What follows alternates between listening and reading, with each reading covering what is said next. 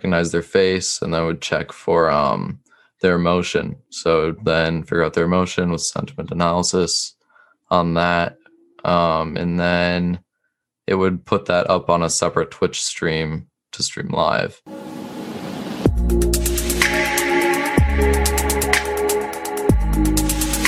Hello, and welcome to another episode of Ken's Nearest Neighbors, the podcast where I bring in fascinating people from my world, talk about life, data science, sports analytics, content creation, and much, much more.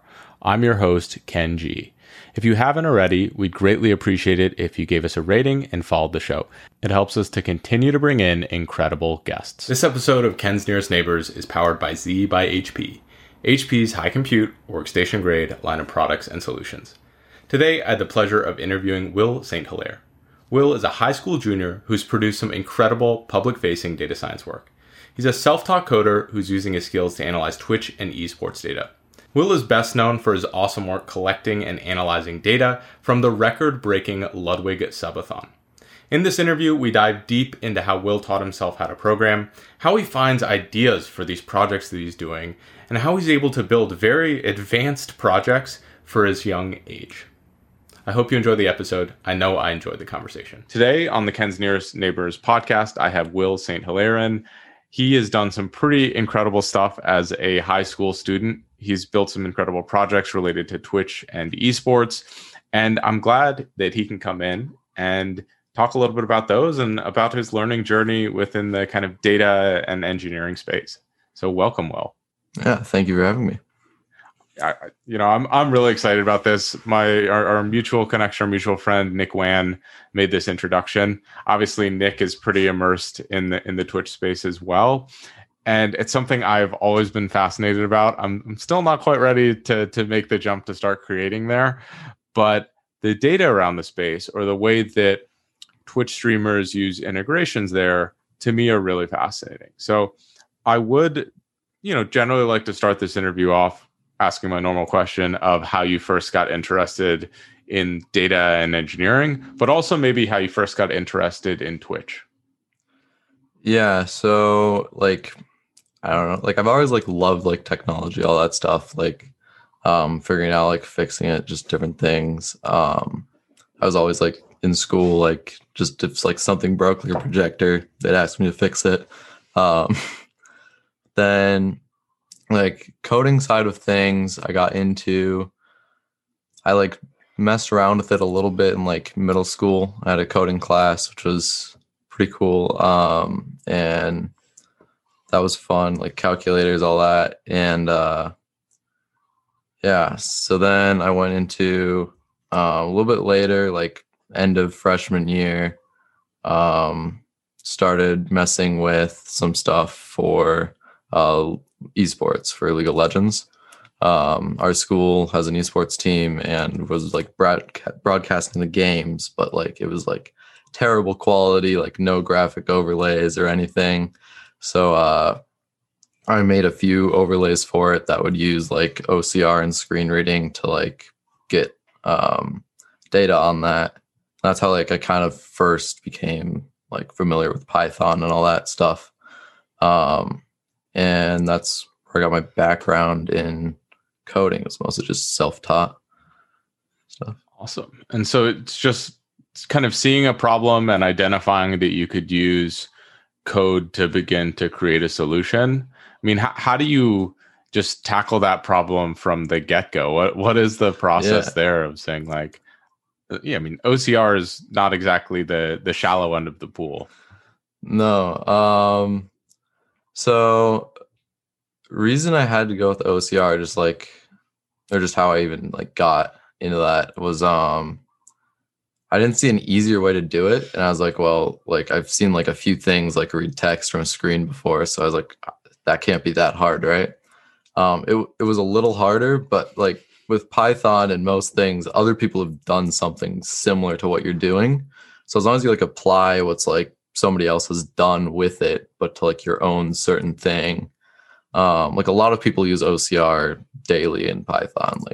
So there's plenty of modules to just import and use that. But using it then with League of Legends, you had to figure out how to get a screenshot of League of Legends to figure out what to read.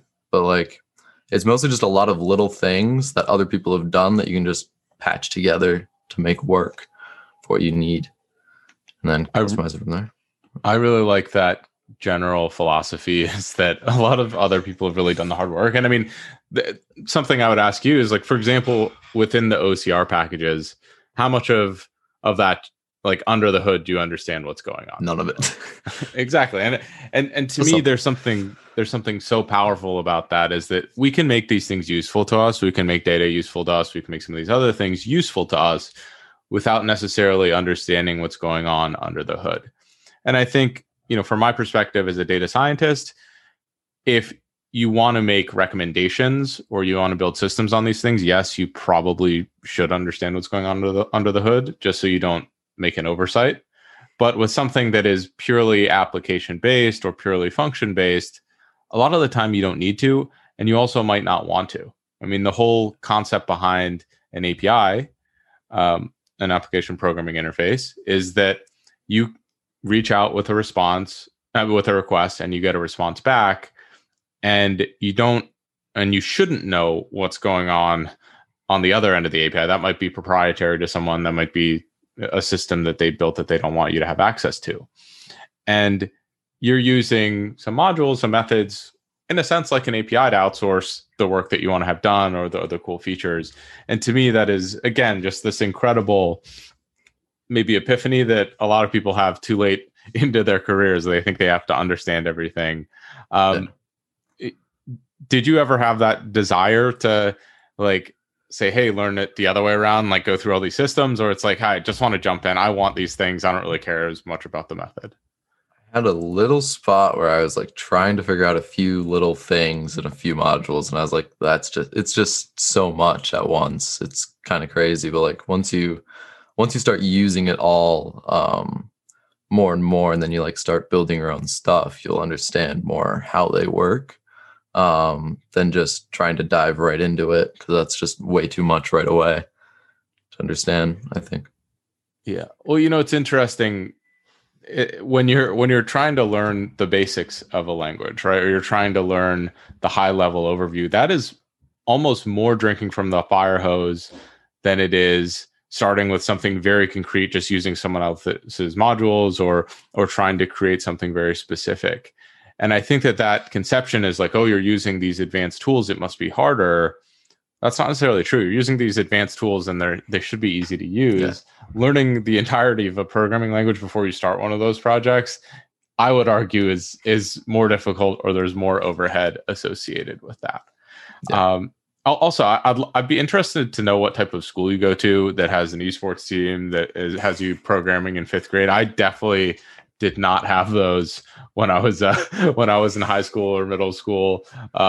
Is it just like, are you in like a normal school? Is that what they're doing these? Okay, college prep school. Interesting. Yeah. Well, to any educators who are out there listening to this podcast, if there are any, highly recommend getting kids involved with technology, STEM, particularly computer science earlier. To me, I think that and we're seeing a product of that right now, is that you've had access to some of these things. And to me, that is a huge factor in making learning fun and pushing people to be creative like you're doing right now. So you started with some of the League of Legends stuff related to that specific application, and then you started to kind of blend this over to Twitch. For everyone who isn't familiar, can you tell me a little bit about what Twitch is, and again, why you've had that affinity to it? Yeah, so Twitch is basically just live YouTube all the time. It's just like live TV, but it's on a website.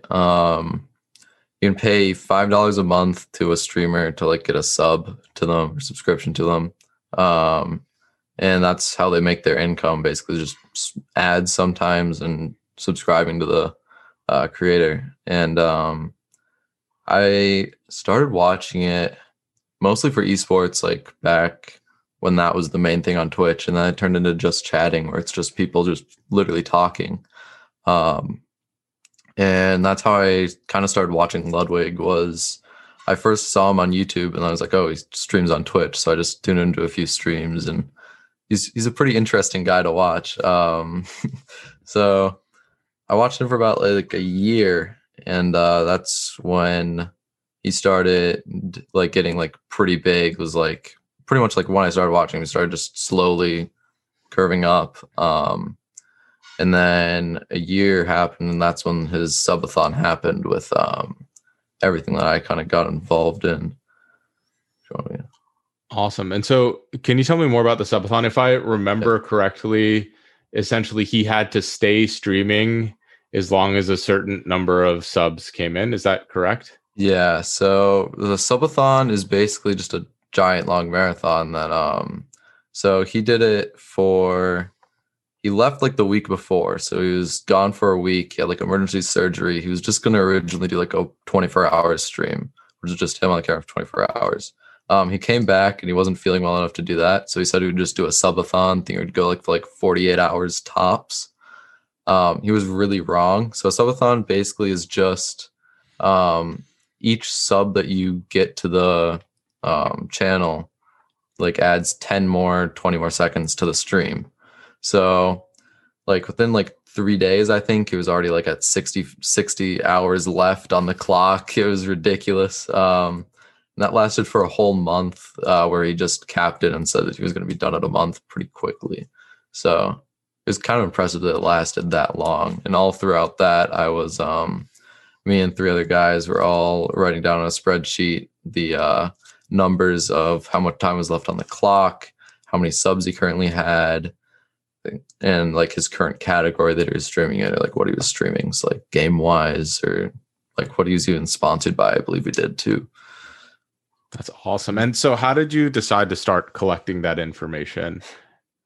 Yes, like 3 days in, I was just kind of sitting there. I was like, I wonder like if there's like any sort of trend to like when this is gonna actually end. Because that'd be kind of cool to see. So I just graphed it a little bit in Google Sheets because that was just the easiest thing I could get to. And no, not really. There wasn't any sort of trend. But I then realized that since I have how much time he has on the clock, like total, how much time has been added, I can figure out how much he's been earning. Because that's $5 per sub, which is $5 per 10 seconds. So you can find out how much he's earning, which a lot of people are very interested in. So it turned into more of like a money tracking of the subathon and where all of the like money went from that. That's awesome. And I love your thought process associated with that. So it first started obviously is like, hey, can I predict this? A lot of questions that we have, they don't have clear answers. Like they answered, for someone like me to, for example, to predict what's going to happen with an individual stock on a given day or something like that, a little bit of a crapshoot unless I put a ton of effort into it. But what you did find is that you were able to pivot that into something that people were really interested in. And I love that you focused on understanding this fairly public problem that was interesting to you. And then you took that next step of inevitably sharing this information and making it useful to other people. I find so much that the questions or problems that we're individually facing that we want to understand better, odds are that someone else is going to have a similar question. And just socializing that we might have a solution or we'd like to get to a solution is unbelievably powerful. One thing I would ask also is, how did you get these other people, these two others, to work on this with you? What was that process like? Yes, I believe. So I posted the like first like really rough, it was just a graph on Reddit, and that for some reason got like 600, 700 upvotes. And like in the morning, all of his moderators, when he was sleeping overnight, would like talk basically over the video of him sleeping. And they found it on Reddit at one point, apparently, and were like really interested in it. And when he woke up, they told him about it. And he checked it out, not on stream, I don't think, yet. He just kind of checked it on his phone or something. He really liked it. So then a few people who wanted to help out or just like, I don't know, get attention or something, started asking for it. And I weeded out quite a few people who were just literally just in it to try to get their name on it. And like three guys basically the full month, we just all every 30 minutes were writing down all of his stats that we could get. And since there was no like, I didn't have time to write like something in Python to grab all this, so we just kind of stuck doing it manually for however long it was gonna last. I mean, it sounds fun to me, man. Well, depending on how much free time you have for the first 2 weeks. Yeah. No, I think that is so cool that you're able to, access or build something within a community. That's something that I really stress, especially when people are trying to focus on landing jobs or establishing more of a career. A lot of people are looking for personal projects. And one of the best places to find good personal projects is within online communities. Online communities usually all have at least one problem associated with them, even if it's just analyzing the online community itself. I mean, I have a couple Discord servers, things like that. And it's like, wow, if I had diagnostics about common trends in conversation, who's the biggest contributor in those, and Discord does have some of these like add-ons that can show you how involved people are. But to me, there is an incredible wealth of problems to solve and usually data associated with online communities. And it seems like, this community in particular was pretty open to that storytelling element, and they appreciated the work that you're putting in. And that's a huge component of it as well. This episode of Ken's Nearest Neighbors is brought to you by Z by HP. HP's high compute, workstation grade line of products and solutions. Z is specifically made for high performance data science solutions, and I personally use the ZBook Studio and the Z4 workstation. I really love that the Z line can come standard with Linux, and they also can be configured with the data science software stack. With the software stack, you can get right into the work of doing data science on day one without the overhead of having to completely reconfigure your new machine. Now back to our show. And so I'm also curious, like as a student, how did you manage your time around, working on this project? I don't know if it was during school. I can't remember exactly when it was, but very poorly is the answer to that. I think I had multiple times where I was like in class and I was like, oh shoot, 30 minutes, I need to do this. So I was like just pulling up Google Sheets on my browser and filling in the stuff. That's like the other three were pretty helpful after like the first week or so. Like they were doing it pretty good during the day. But there's also spots in time where like his timer had broken. So I was like in class trying to figure out how much time should be left on the clock based on how many subs he gained, which was just ridiculous. So it was like, it was pretty poorly managing my time for school, but.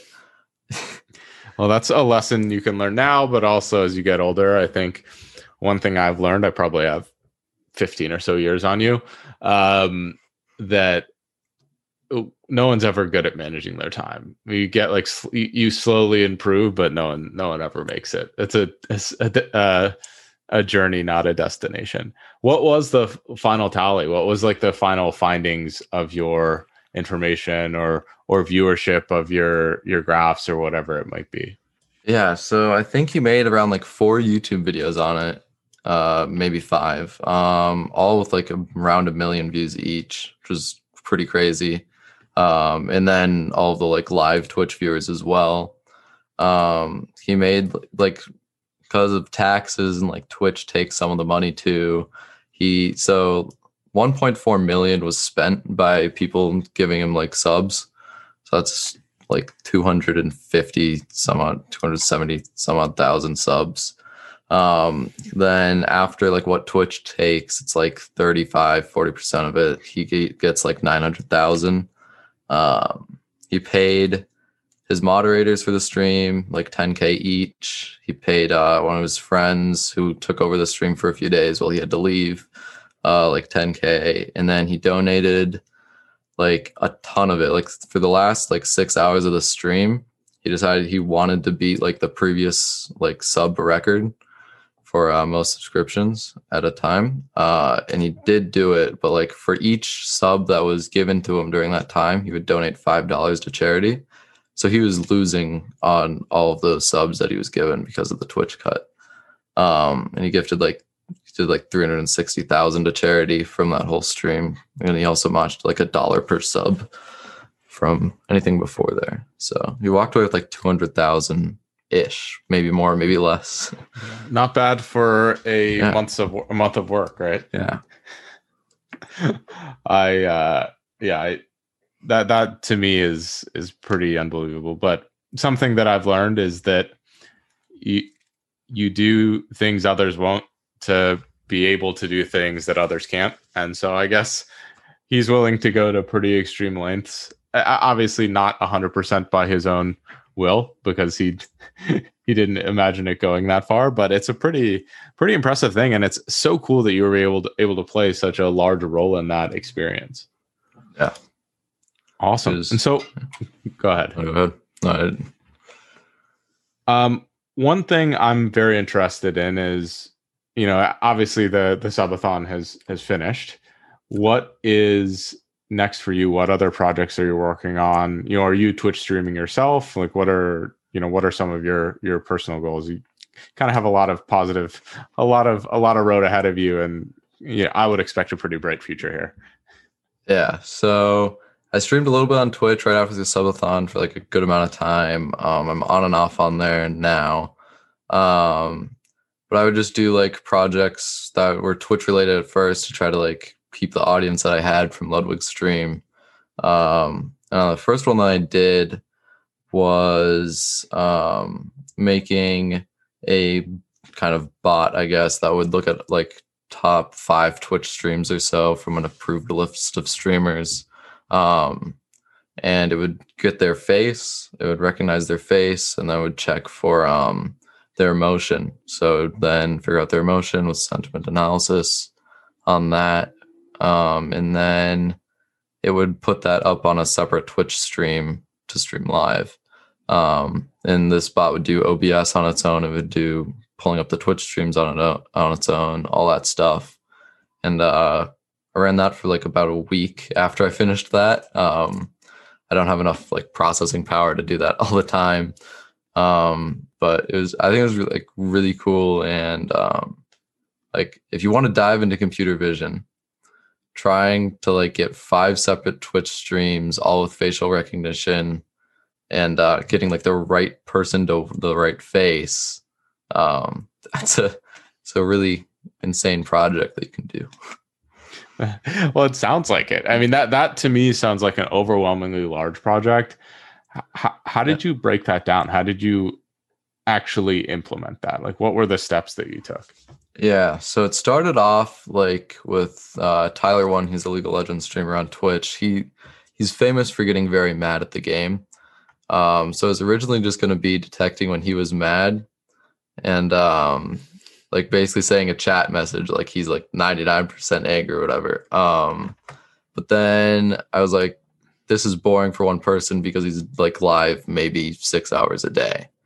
And like I couldn't ever test it. So then I got it on Ludwig's stream and then realized I could try to run both at once, which was like really hard to do, getting like multiple Twitch streams.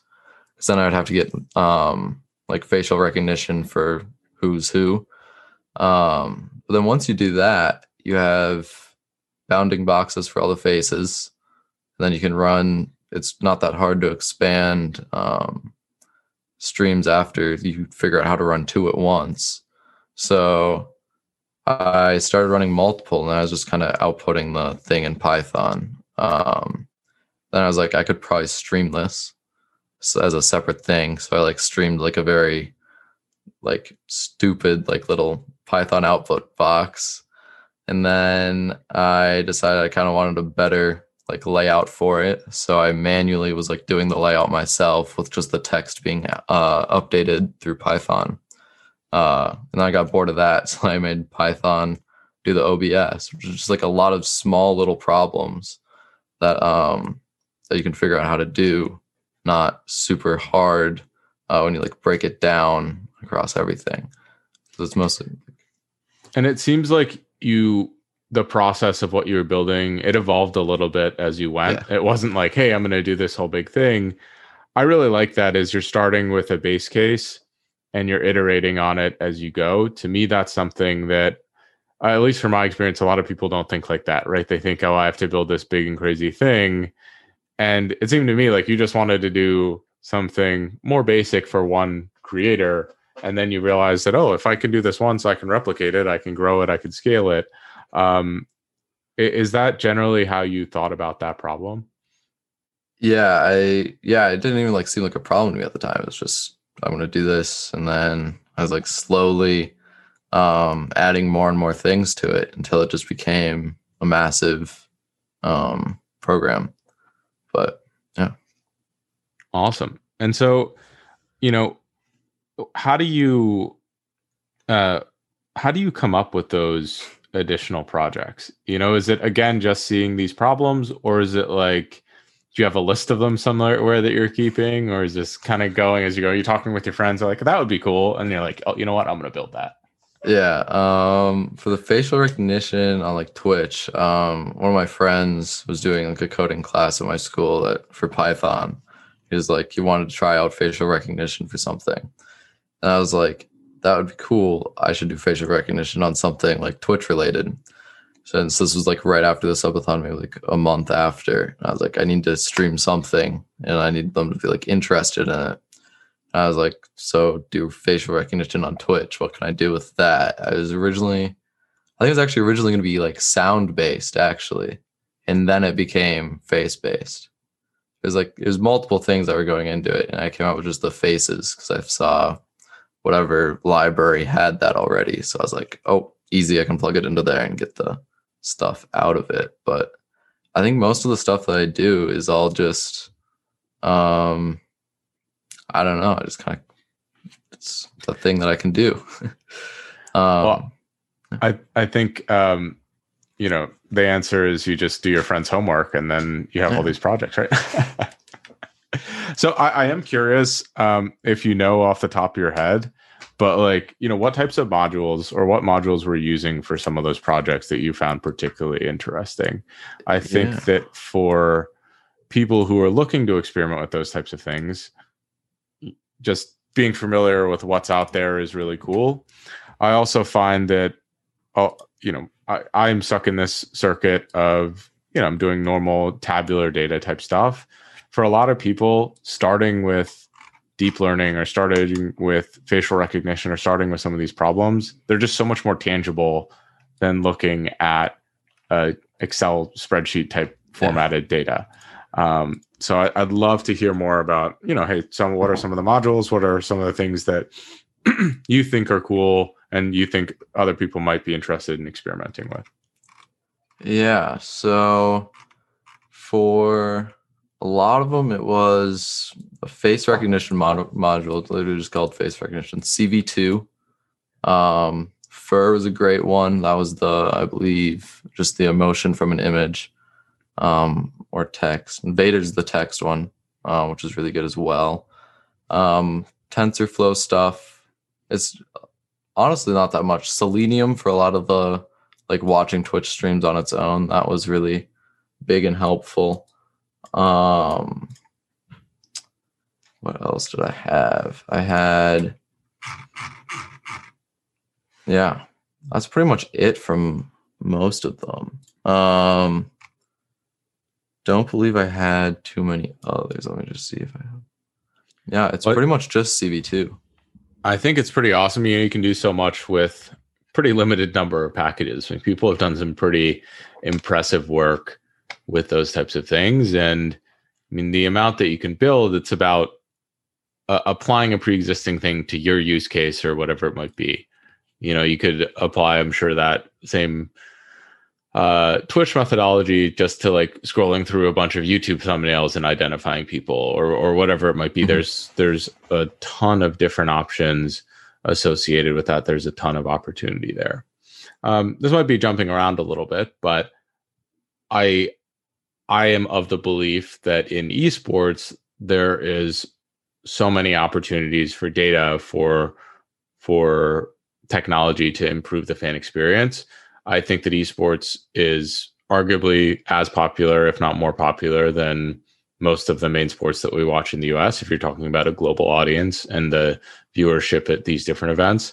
But I still think that esports is, frankly, pretty far behind in terms of the coverage of the events. and how analytics are used to tell stories about the events. How do you see data or technology or some of the stuff that you've been working on changing in esports, or where do you think that esports could really improve in that domain? Yeah, so a lot of the things it's really annoying for like League of Legends, esports wise. They have their own software on their own servers that nobody else can get to, and they like don't spit out any of the information to like normal people. So a lot of what I did was just recreating what they had. The reason I had to use like OCR for the stuff was because I had to read the screen where they just have an API for it that they can use on their servers that they play the games on. But I think it's definitely like getting really crazy fast. I've seen like in the last year even like the scoreboard for it has changed like an insane amount. The ways that like different things are displayed, like the map, like that for vision on League of Legends, there's vision that you can see. Like there's now like an overlay of who can see what, and that was really cool. It's a crazy amount of stuff that has just been evolving over the time that I've been watching it. That's good. They better be evolving. I mean, to me, there's so much metadata that you can get from game interactions that you literally don't have to collect because, well, I mean, you probably have to like toggle something or like, or comment out some code and be able to collect it. That isn't available in a lot of the sports data that I see, right? If I want to see what the RPMs are on a fastball, like someone needs to track it. Someone needs to build that in. It's not pre-existing within the game infrastructure already, which to me is mind-boggling. Yeah. Awesome. Well, honestly, those are all the questions that I had. I mean, to me, this is really fascinating, especially covering your process of how you go about learning things, how you go about planning these projects, and how you go about breaking down these pretty complex, big things into smaller components that are very manageable for you. My final thought or my final question is, do you have any parting advice for someone who, might be in high school or might even be older than you that really wants to tackle some of these problems or to get involved with data or engineering in a creative way like you have? Yeah, just literally break it down into smaller things. Like if you're trying to do something bigger, just get like a small little portion of it working. It's just a lot of projects are literally just small little modules that you have in there that are spitting out different bits of data and just go one by one. Just Stack Overflow, best website out there to just look at something. Just slowly, don't get like modules, like just use them. You don't need to like super read into them. As long as you know what's coming out of it and what you need to put into it to get that out. And it works. Like, I don't see a problem with not knowing what's in the back end of that. Incredible. So thank you so much for coming on, Will. I'm really excited to share this podcast with everyone, especially people needing a little bit more motivation, incentive to focus on their personal projects. And I'm also really excited to, hear where your story continues to go. I mean, you have college, you have a lot of these subsequent steps, and I think you've set yourself up really well to be able to tell some awesome stories and to be able to really do whatever you want, especially with a foundation and projects like these. Thank you so much for tuning into this episode of Ken's Nearest Neighbors. We really hope that you enjoyed the show. We'd greatly appreciate it if you gave us a rating and gave us a follow. This helps us to continue to bring in incredible guests. Thank you again for watching, and until next time.